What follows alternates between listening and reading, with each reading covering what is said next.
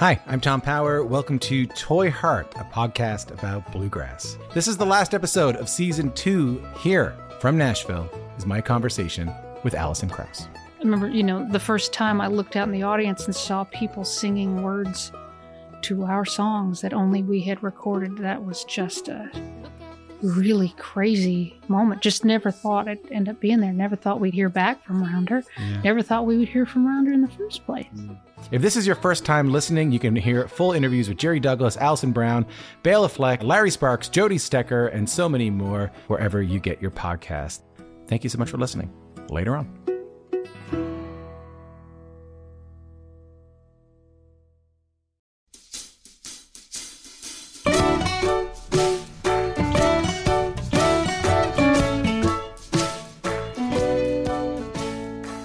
Hello, and welcome to another episode of Basic Folk. If this is your first time tuning in, thanks. It's very nice to have you. This is a podcast that has honest conversations with folk musicians.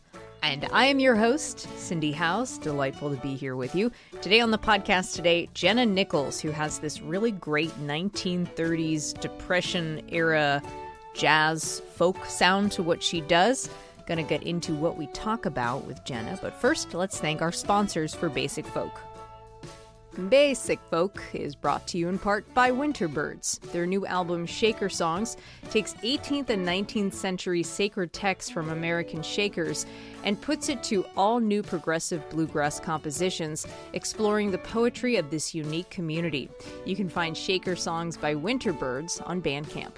Basic Folk is brought to you by motivational life coach Janet Forrest, who believes it's never too late to ask, what do you want to be when you grow up?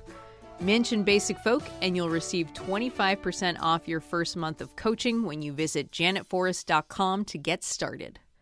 First time I saw Jenna Nichols perform, I believe, was when she opened for Ingrid Michaelson last Christmas season.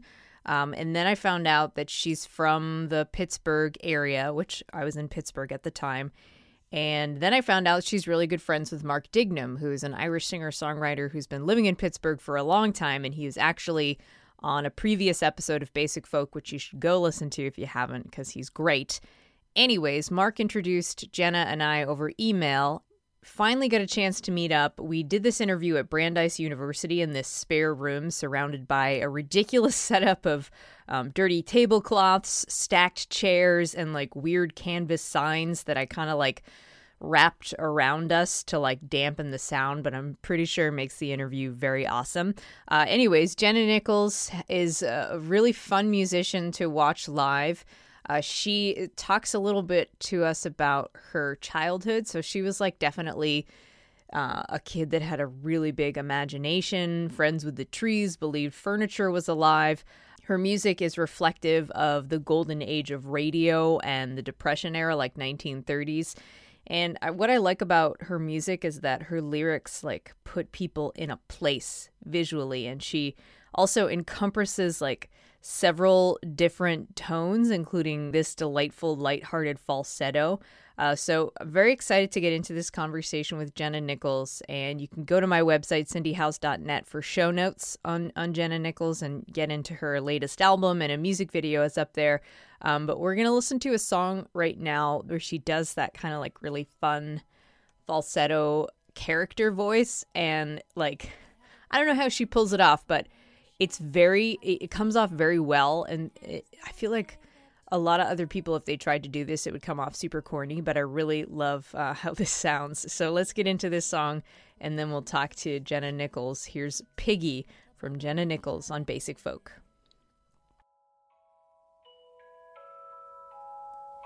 If you were me, I'm sure you'd agree the present situation is not what I intended it to be.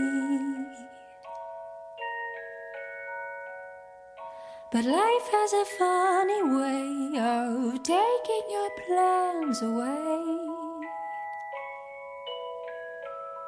Ooh, so pennies come and they go, but now and then I sneak one away. Ooh, someday I'll have enough saved and No one's gonna take my piggy away.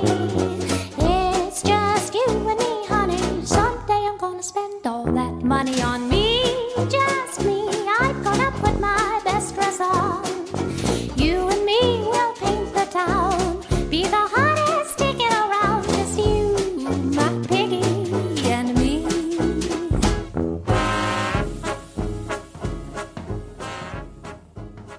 Jenna Nichols, thanks for talking. Thanks for having me.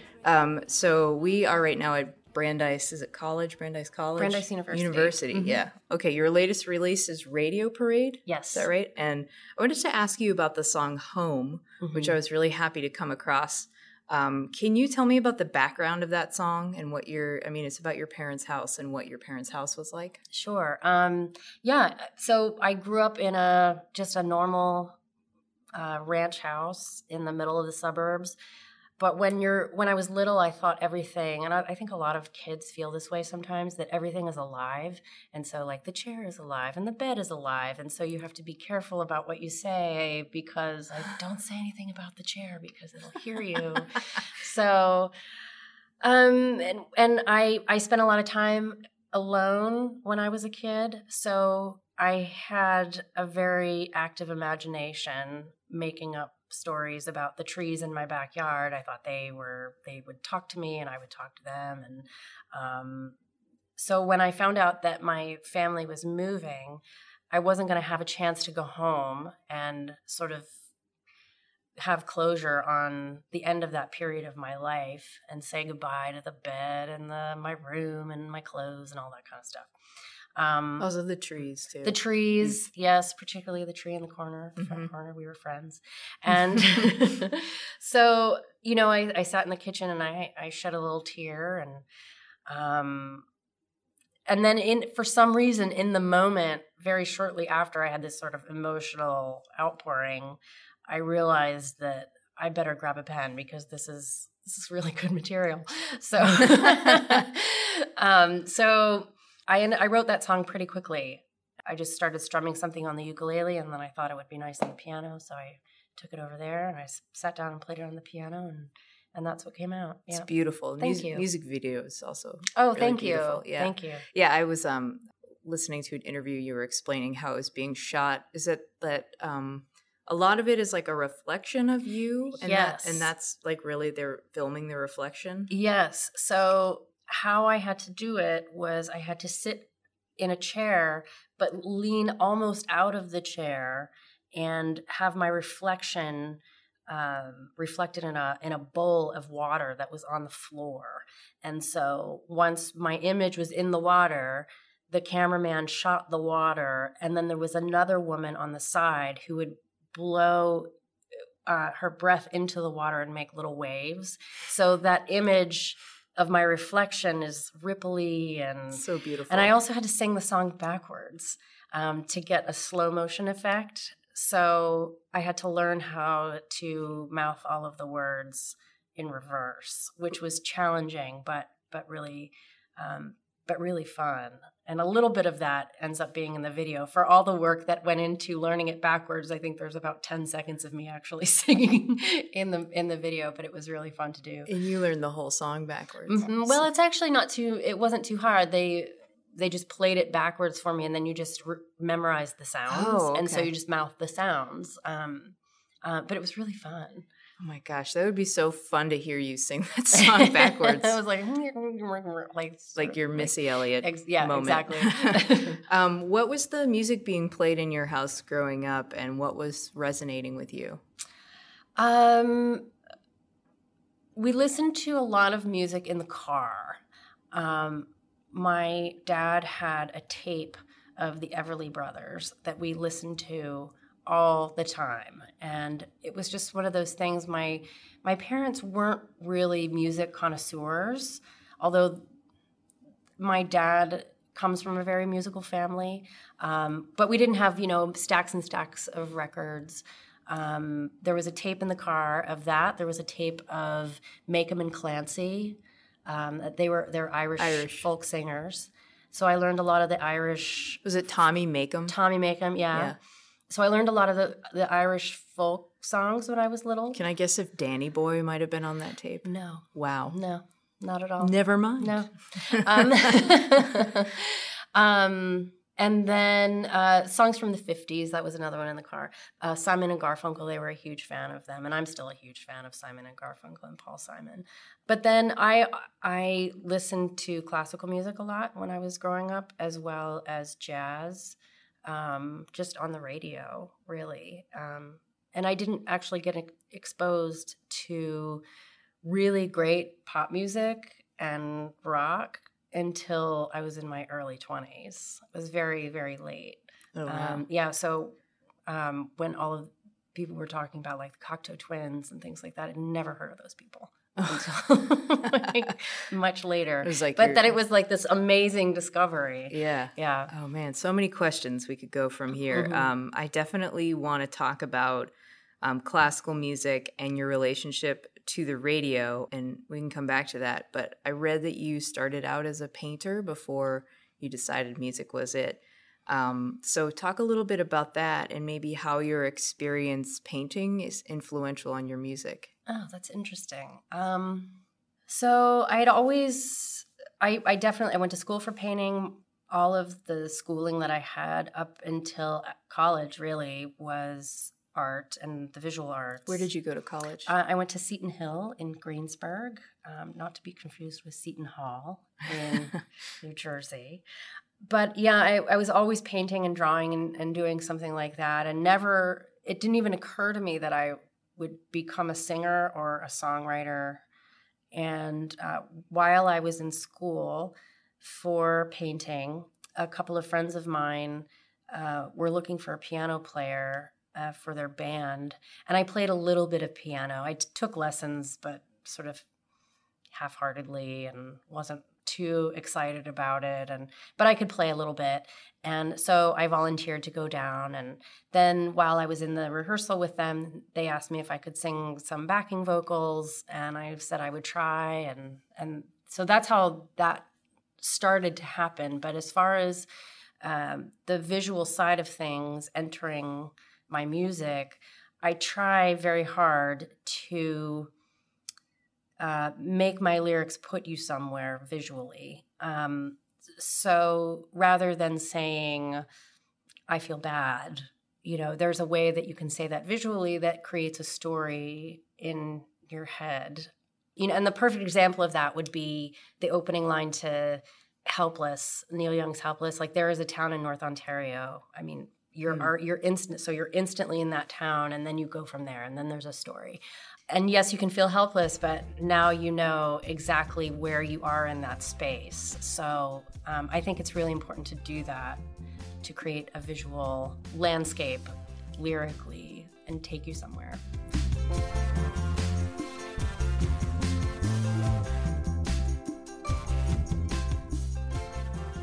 Yeah, I'd like to hear more about classical music and how classical music played into your early performance and development, and where it continues to influence you. Really good ways and some really bad habits that I needed to break. Good in that classical music exposes you to a lot of musicality that you wouldn't find normally in pop music. So there are many more options available to you than just 3 chords, even though those 3 chords could make an amazing song. There are other options that I think a lot of pop musicians don't feel, or even folk musicians don't feel like they can go to. And I think classical music can take you there and show you different possibilities. At the same time, though, there's a perfectionism to classical music that, as a performing musician for folk and jazz, you need to really lose, because it's more about the vibe and getting a message across. And you don't have to play every note perfectly, and you don't have to sing every note perfectly. You have to believe in what you're doing and emote the truth of what you're doing rather than the perfect note. And I think being around a lot of classical musicians, and they're gifted and wonderful artists, there is a pressure on them to perform perfectly versus, what I'm doing now, which is just like make sure you're having fun on stage, right? Rather than being, that the intonation on that was a little bit off, So, oh yeah, that's probably been and just like loosen up and have a good time. yeah, totally. Because the tone of your music is very, I don't know, it can run the gamut of emotions, but I think generally it's very much made to make a person feel good and lighthearted, or at least to stop and think a little bit. Yeah. I think we need a lot of that right now, especially. I think there's a way to, and politically especially, we can write political songs and, raise our fists about the climate, but also there's a lot of that going on. And so the alternative to that is to write something that makes you forget about it. And you need a break sometimes. And just a break. Yeah. I mean, I know that over the past couple of years, I found that a lot, that I need to step away from it because it can be very emotionally taxing. And it's important to give yourself a breather and to laugh a little bit. And so part of the thing that I like about some of the songs that I have is it allows you to do that a little bit. Yeah. Where do you find an oasis when it comes to trying to take a break from that exact climate you're talking about? My husband and I have a house. We bought a house about 6 years ago, a fixer-upper in the middle of the mountains, and so in Woodstock, outside of Woodstock. And we spend a lot of time up there, and there's no TV, and we try our best to keep our phones locked in a drawer, and we just sit outside and watch the leaves, and there are birds that we like, and they live in our yard. And you're friends with them? We are friends with them. Yes, I'm friends with those trees too. So we spend a lot of time just getting back to slowing down and just sitting and being in a really quiet space, which we find very, very helpful. And at night we do little campfires and stuff. Okay, fine. I'll come it's visit. Great. Yes, you're more than welcome. Okay, Open great. invitation. This might be a good time to talk about the radio. Do you have a radio at the house? No. We used to, though. And you get so frustrated you threw it out. No, but again, it was, I'm addicted to, talk radio and things like that. And I was just obsessed with, NPR and what was, and they ended up veering towards a political thing, which is what I was trying to get away from. So now we just specifically listen to music. We have a record player and lots of records. And so it's definitely a nice place to isolate yourself. Yeah. What has been your evolution and your relationship with the radio, particularly old-time radio, and how do you stay connected with it at all? I do. Most of the artists that I listen to now are long dead. Like Hank Williams and Ruth Etting and artists from the 20s and 30s and 50s, K-Star and Patsy Cline. And love old-time radio, love the stories that came from old-time radio. There's something that's really, rather than television, where something is just being shown to you and you're just sitting there taking it in. Radio, particularly with a story or a song with good lyrics, gets you thinking.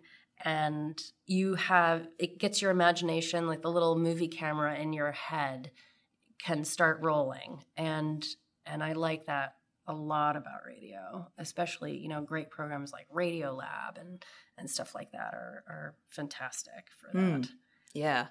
So it seems pretty clear that you're drawn to intelligence. I'm thinking of, I don't know, I was just listening to your song. Is it called I Like Guys That Wear Glasses? Yeah. It's an amazing song. Thank you. I'd like to talk about your experience with, intelligence, basically. Like what kind of student or what kind of smart were you when you were a kid? I was a terrible student. I really didn't have much interest in school at all. I liked to read, but as far as science class and math, I really had no interest at all and nearly flunked out. I was very good at art, but I was pretty much always drawing pictures and away with the fairies. My imagination was, I'd get up and just start staring out the window. I probably had ADD, but it was too early. It was before all of that became, focused upon in childhood development. So they just thought I was crazy. It was just like 80s, 90s. It was, 80s. Yeah. And you just needed to calm down. Basically. I'm sure if I had been a child of the 2000s, I would have been on plenty of medication. Wow. But it is what it is, but I wasn't a very good student. It really wasn't until after college that I really got into books, and when it wasn't forced on me, it became much easier for me to want to seek it out a little bit more. Yeah. When I wasn't being told that I had to do it. It does make you think, though, that like different learning approaches for different people are very important. Absolutely. To consider. Yes. Did you fit in as a kid? Not at all. No, I was a black sheep everywhere I went. I was, very different and teased a lot. Why? I think I was a very sensitive child. Also, I was shy, and I let people know that when they teased me, it bothered me. And I think a lot of the students in my class kind of preyed upon it, and they saw it as a sign of weakness, and so they just kept going with it. You would just be honest and be like, "Hey, what you said hurt my feelings. What you said is bothering me," and I would cry or something, and they, now I know that I think a lot of the reason why it happened is because they didn't want to get picked on themselves. And so they kind of just went along with the bully or whatever. But it wasn't pleasant. And I was really happy to be rid of it. I have friends who left school early, and it was the best thing that ever happened to them. I actually got past that point of it being terrible. And once I got to college, I loved school. I was around much more like-minded people, people in the arts. And you could chew gum. I could chew gum, I could drink. It was great. So, and I was around, I had great friends. They were still my friends today in college. And we were all sort of the awkward misfits, and we all sort of clung to each other, and it was great. That's awesome. So going back to the Guys with Glasses song, you make this funny joke before you play that song that your husband doesn't wear glasses. But what is he like? How did you meet? How does music play into your lives? So my husband is a musician, and our mutual friend, Mark Dignam, I was touring with him, and he had a show in New York, and Mark knows my husband and said, we're going to stay with my friend. And so we met out on the street, and then the rest was history, basically. Did you hear, like, Dreamweaver when you saw him? But you know what? Honestly, when I saw him, the first time I saw him, he was really attractive, and I saw him, and inside of my head, I said, "Oh, this is trouble." I'll never forget. I was like, heard that, this is trouble. I've heard that voice before. And so, like, this is trouble, like, not in a good way. I was just like, this is. Like sometimes when I meet people, I know instantly that we're going to have some sort of history together, like a friendship, a relationship, or whether like there's just an instant connection. And I definitely felt that with him. So he's a musician. We play together. And no, he does not wear glasses, but he is very intelligent, and he doesn't need to wear glasses to have my heart. He's that good. Yeah, he's that good. And he's a kind and warm, he's an amazing person. Oh, great. What's his name? Brendan O'Shea. Does he have his own solo work? He does, yes. And he's a great writer himself. Great. And Irish. Yes, he's Irish. His stuff is more folk oriented than mine, maybe. And I don't think it's quote unquote Irish. He's just a folk songwriter. Yeah. He just happens to be Irish. So before I knew that your husband was Irish, I noticed that you do have a strong connection with Irish songwriters, Mark particularly, Mark Dignam connected us, Glenn Hansard, Mark Geary. And it seems like that was around before you even knew your husband. I'm interested in knowing how that developed and if there's anything in particular that resonates with you about that particular sound or that scene. Oh, interesting. So Mark Dignam and I have been friends for about 20 years. And through Mark, I met the booker of Club Cafe in Pittsburgh at the time, whose name was Carl Mullen. And Also Irish. Carl Mullen went on to book World Cafe Live for many years. And so Mark and Carl and I hung out a lot when I was younger. And Carl would have these sessions in his house where it would be late at night and everybody would go to his house and we would just pass around the guitar, which is very much an Irish tradition. They're a very music-oriented culture. And so that's kind of how I got introduced to songwriting, because the people that I loved the most were doing it and I wanted to keep hanging out with them. And in order to do that, I needed to be a songwriter. So that's and Carl offered me a gig at Club Cafe, and he said, "Hey, do you want to?" Because I was just singing covers at the time, and really didn't know what I was doing, and he said, "Hey, I'm doing a songwriter in the round session at Club Cafe, and do you want to do it?" And I thought, I was so excited and realized that the gig was 3 weeks away, and I had no material, so I hurried up and wrote some songs and I played them that night. 2 of them I still play now, and that was 20 years ago. The other 3 were complete garbage. That's funny. But it was nice to know that at least one of them is one of the ones that I still play. So That's so great. Yeah. Do you still live in New York City? I do. Okay. Yes. When did you come to New York? What was your experience like? And how does the city inspire your music? Oh, wow. New York, talk about it. New York.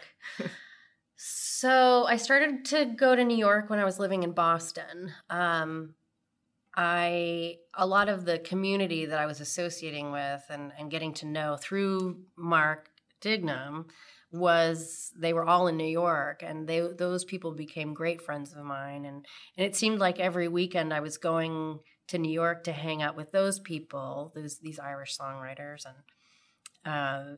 and so I was also falling in love with my husband at the time. So I used every excuse that I possibly could to get there, and I was playing there much more than I was playing in Boston, and so I was there almost every weekend, and it was a really great time. We were spending a lot of time on the Lower East Side, and that was still when you could sit out on the stoop of the apartment building and people would walk by and be like, "Hey, John, what's up?" Like everybody knew each other within certain radiuses, like certain blocks. They all knew each other and they would just hang out. And it's not really so much like that anymore.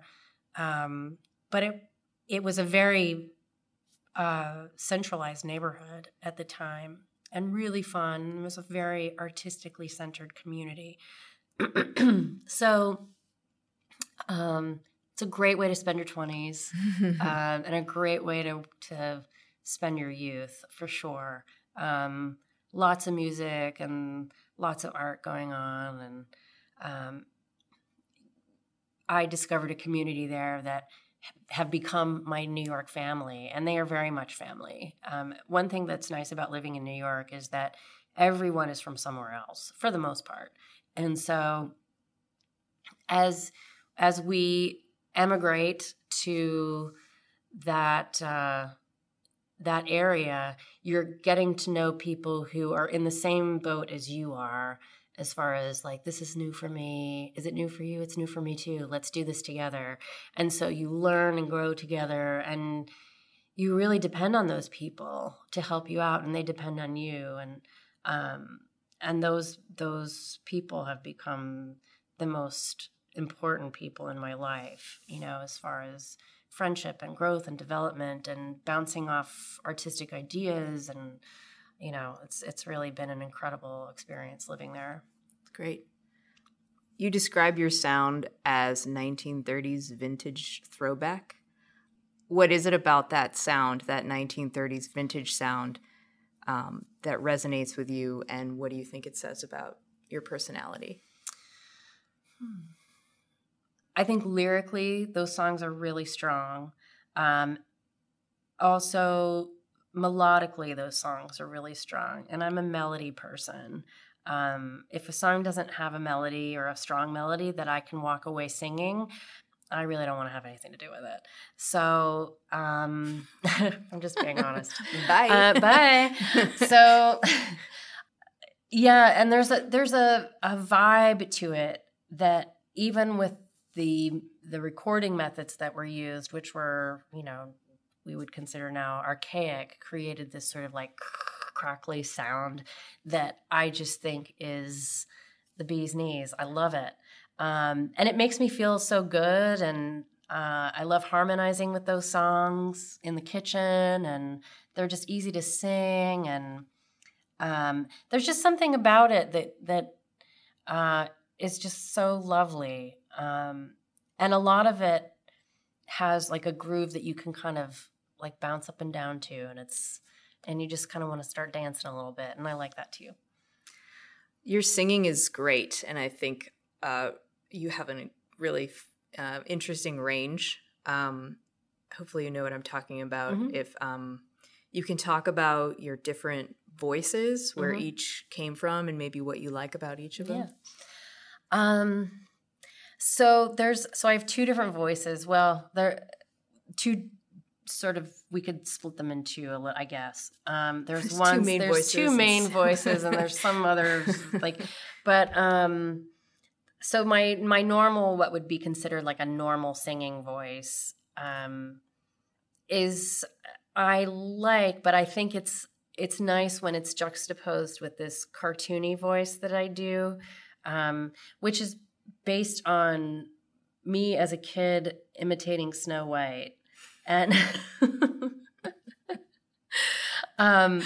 totally is. Yeah.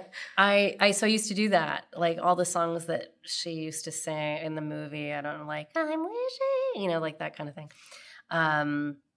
So I used to do that when I was a kid. And, my parents' friends would get a big kick out of it. And then I totally forgot about it.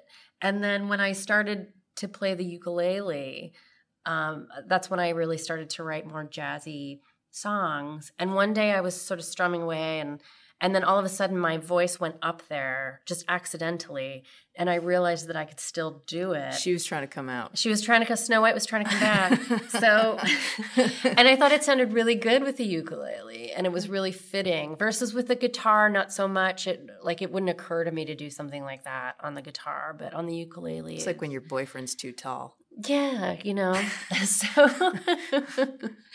So I started using it, just very slowly incorporating it into, and not really purposefully like, oh, I'm going to do something really different. That wasn't the intention at all, but it just seemed like as I was writing, that's what the songs wanted. That's where they wanted to go.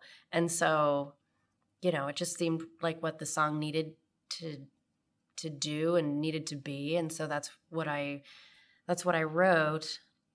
And then all of a sudden I had this collection of those songs that had those two voices. And so that's kind of what developed that sound. So, but it wasn't a purposeful, like, I'm going to be unique like that. It's very organic. It was just a very organic thing. Yeah. Okay. This is the part of the interview where we talk about Ms. Hannigan. Okay. You have quite an affection for that particular character mm-hmm. from the movie Annie, the mm-hmm. original movie Annie. What do you love about her character? I love that she is not afraid of anything. And think there's something that's just so, I mean, even with female songwriters and female singers, I really enjoy it when a woman will, show me some teeth. And it doesn't always have to be about being pretty. And, it's all right to, scream at the top of your lungs if you want to, like get in there and do it. Like if you're going to get up on stage and do something, like really do it. And I think Carol Burnett's character and the way that she portrayed Miss Hannigan really does that. It's just brazen and brave, and she's walking around in her underwear and, and she's dancing around and she's acting goofy and she doesn't care. And there's such a really freeing element about not caring about what people think about you. And it allows you to take risks and, you don't have to fit in with the status quo. And I don't know if that's necessarily all Miss Hannigan, but there are elements of that are there in that character that I really like. Oh, love that. Mm-hmm. And Carol Burnett, I think, is one of the most hilarious humans. And you kind of have elements of her comedic timing in your personality. I don't know thank if you you. would agree. Do you relate to her work in general? I do, in that, from what I know about her, she was constantly playing a character, and that was the only way that she could be brave enough to do the things that she did, was to pretend to be somebody else. And I find that to be really helpful when I'm doing something that could be considered completely stupid or a failure or whatever. I'm just going to act like this is a part, this is a character that I'm playing. I just love how brave she is. And she just, to me, just had no fear. And I really think that that's a great way to live. And she's a great example for artists and actors and for women in particular, that it's okay to literally fall on your face, which she did. And I think that's how we should all be. And just don't be afraid to be silly. What's the difference between yourself on stage and yourself in the real world? I have a lot more fun on stage than I do in real life. Being on stage for me is kind of a break. It's a way for me to just have fun and have a good time. And I enjoy talking to people from the stage and being a little silly. And there's something that I really enjoy about that. I tend to get a little bit too serious in real life, and I need to relax a little bit, as everyone will probably tell you who knows me.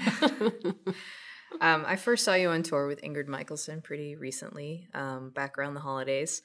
And I want to know what that experience was like for you. And it sounds like your connection with her came about very organically. Yeah.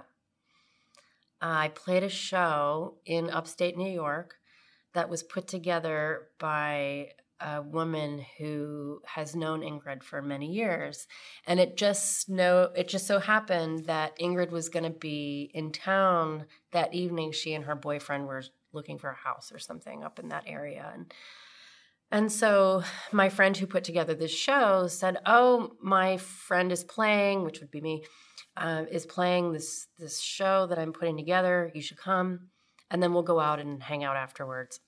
And so I planned on doing the show, and it was promoted really well. And I had been to the one that she had done before, and it had such an amazing turnout. And I was so excited because I was like, okay, there's going to be a lot of people here. It's going to be great. And then I went to go on stage, and right before I go on, there was like 10 people in the audience. And I was like, oh no, this is going to be a disaster. And so it just ended up being a silly thing about the timing that was advertised was a little bit off. So we bumped the show back and it ended up being fine. Oh, man, that's But a nightmare. I had a sort of a little meltdown before the show and thought that maybe that was going to be my last show ever. Wow. Because I was so frustrated. And maybe I shouldn't be saying this publicly, but yeah, I was like, I quit music, I'm done. And then then I went back in and there were people there and it was great. And Ingrid and her boyfriend ended up being a couple of those people in the audience.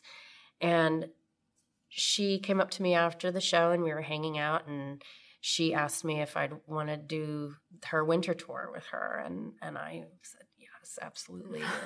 And, maybe. Okay, yes, please.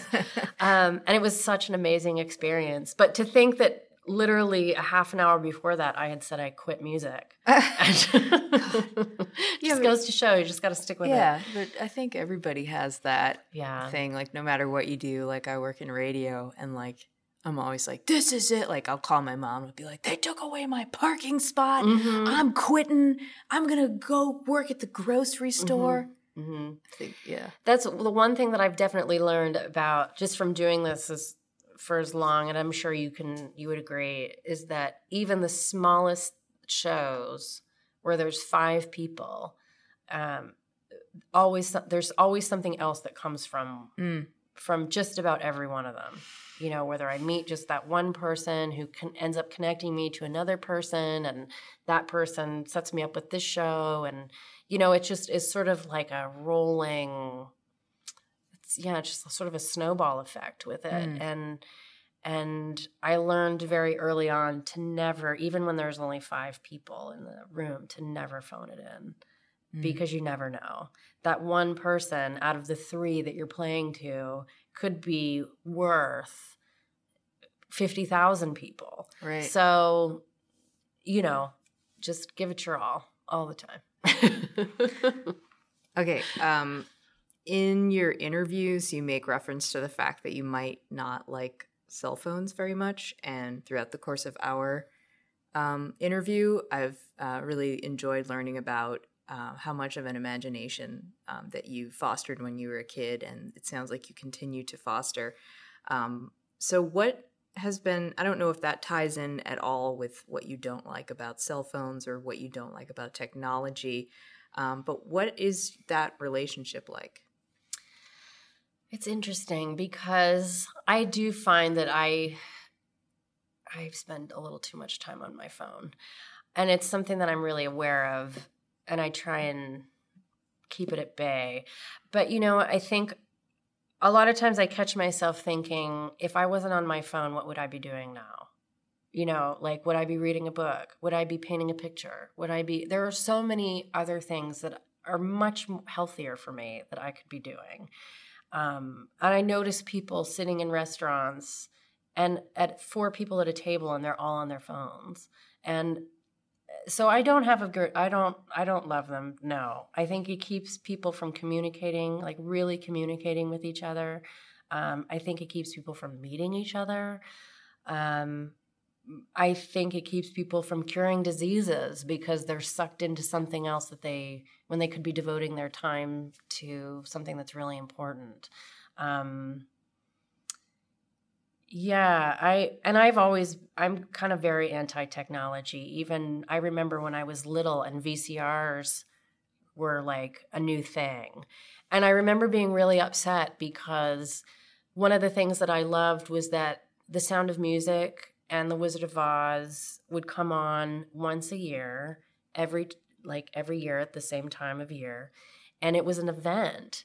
But now that those things were on video, those special moments go away.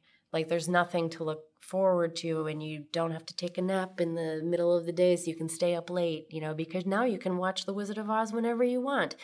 And so there's just something that was really special about those memories that is now gone because of something that makes things more convenient for you.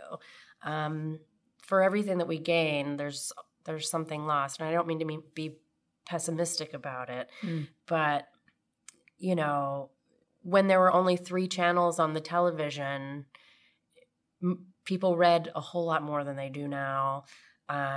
People were much more aware of what was going on politically, what was going on in the world. So yeah, I don't want to get off on a tangent on that, but yeah, I think people should keep in mind that there's more to life than convenience and having everything in the palm of your hand. Like, things are worth working for, and memories from things that you had to work for are really important. So I don't know if does that answer that question? Yeah, no, I'm inspired. I could be like, Rabble, put down your phone, but I don't want to get back like that. No, I like the idea of trying to think of something else to do rather than look at your phone. I often find myself looking at my phone when I feel like very uncomfortable or like unsure of myself. And I think people get bored really easily, and then they just use that time. They just like, oh, I don't know what to do with myself. And rather than having like sitting and thinking about something, it's easier to just pick up and zone out on your phone. And I'm just as bad. I'm just as much to blame as anybody else that I'm pointing a finger at. You know, like I'm definitely a hypocrite when it comes to that kind of thing. But I try and be really aware. You know. Yeah. It's hard. It is. Yeah. You know. Well, that was my last question, but I do have, I was wondering if you could stick around and we'll do the lightning round. Okay. Okay? Yep. All right. We'll be right back. On Basic Folk, you hear honest conversations about how artists are journeying from point A to B. If you could use support and motivation on your journey, life coach Janet Forrest is there for you. Visit janetforrest.com and mention Basic Folk and you'll receive 25% off your first month of coaching. Basic Folk receives support from McDean, songwriters who love each other. McDean would be delighted to send you a free CD of their first EP, The Sampler Plate.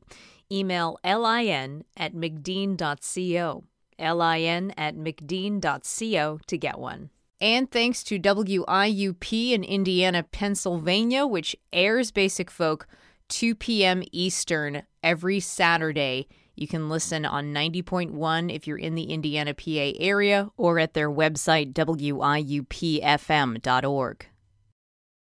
All right, it's time for the lightning round. Yay! All right, Jenna Nichols, are you ready? I'm ready. Okay, this is a series of questions. You can give one-word answers or a couple of sentences. It's really up to you. Okay. All right, here we go. Dogs or cats or something else? Dogs. Favorite U.S. city? Chicago. Favorite teacher? Ray DeFazio. Who is that? He was an art teacher I had in college. What was the last podcast you listened to that you could recommend? Probably Radio Parade. Dream collaboration. Oh, that's really good. I don't know. That's a tough one. I don't know. What was the first thought that came to mind? I'm really into the stuff that Glenn Hansard is doing, and he's part of our community. So, and he just put out a new record, and I really love that record. I would love to collaborate with him and write with him. See, I could see that happening. It could happen. Well, maybe. Yeah. Well, who knows? Favorite type of white noise? It's a really interesting question because I have tinnitus. So I actually use white noise. It's sort of like a high-pitched white noise, I guess. Does it cancel out your tinnitus? It cancels it out, yeah. Do you have like an app or something? Yes. Yeah. You just listen to it on record, maybe? Yeah. Agree. Morning person or night owl? Morning. Gibson or Martin or Fender? Martin. Flying or invisibility? Flying. A random fact that I might not know?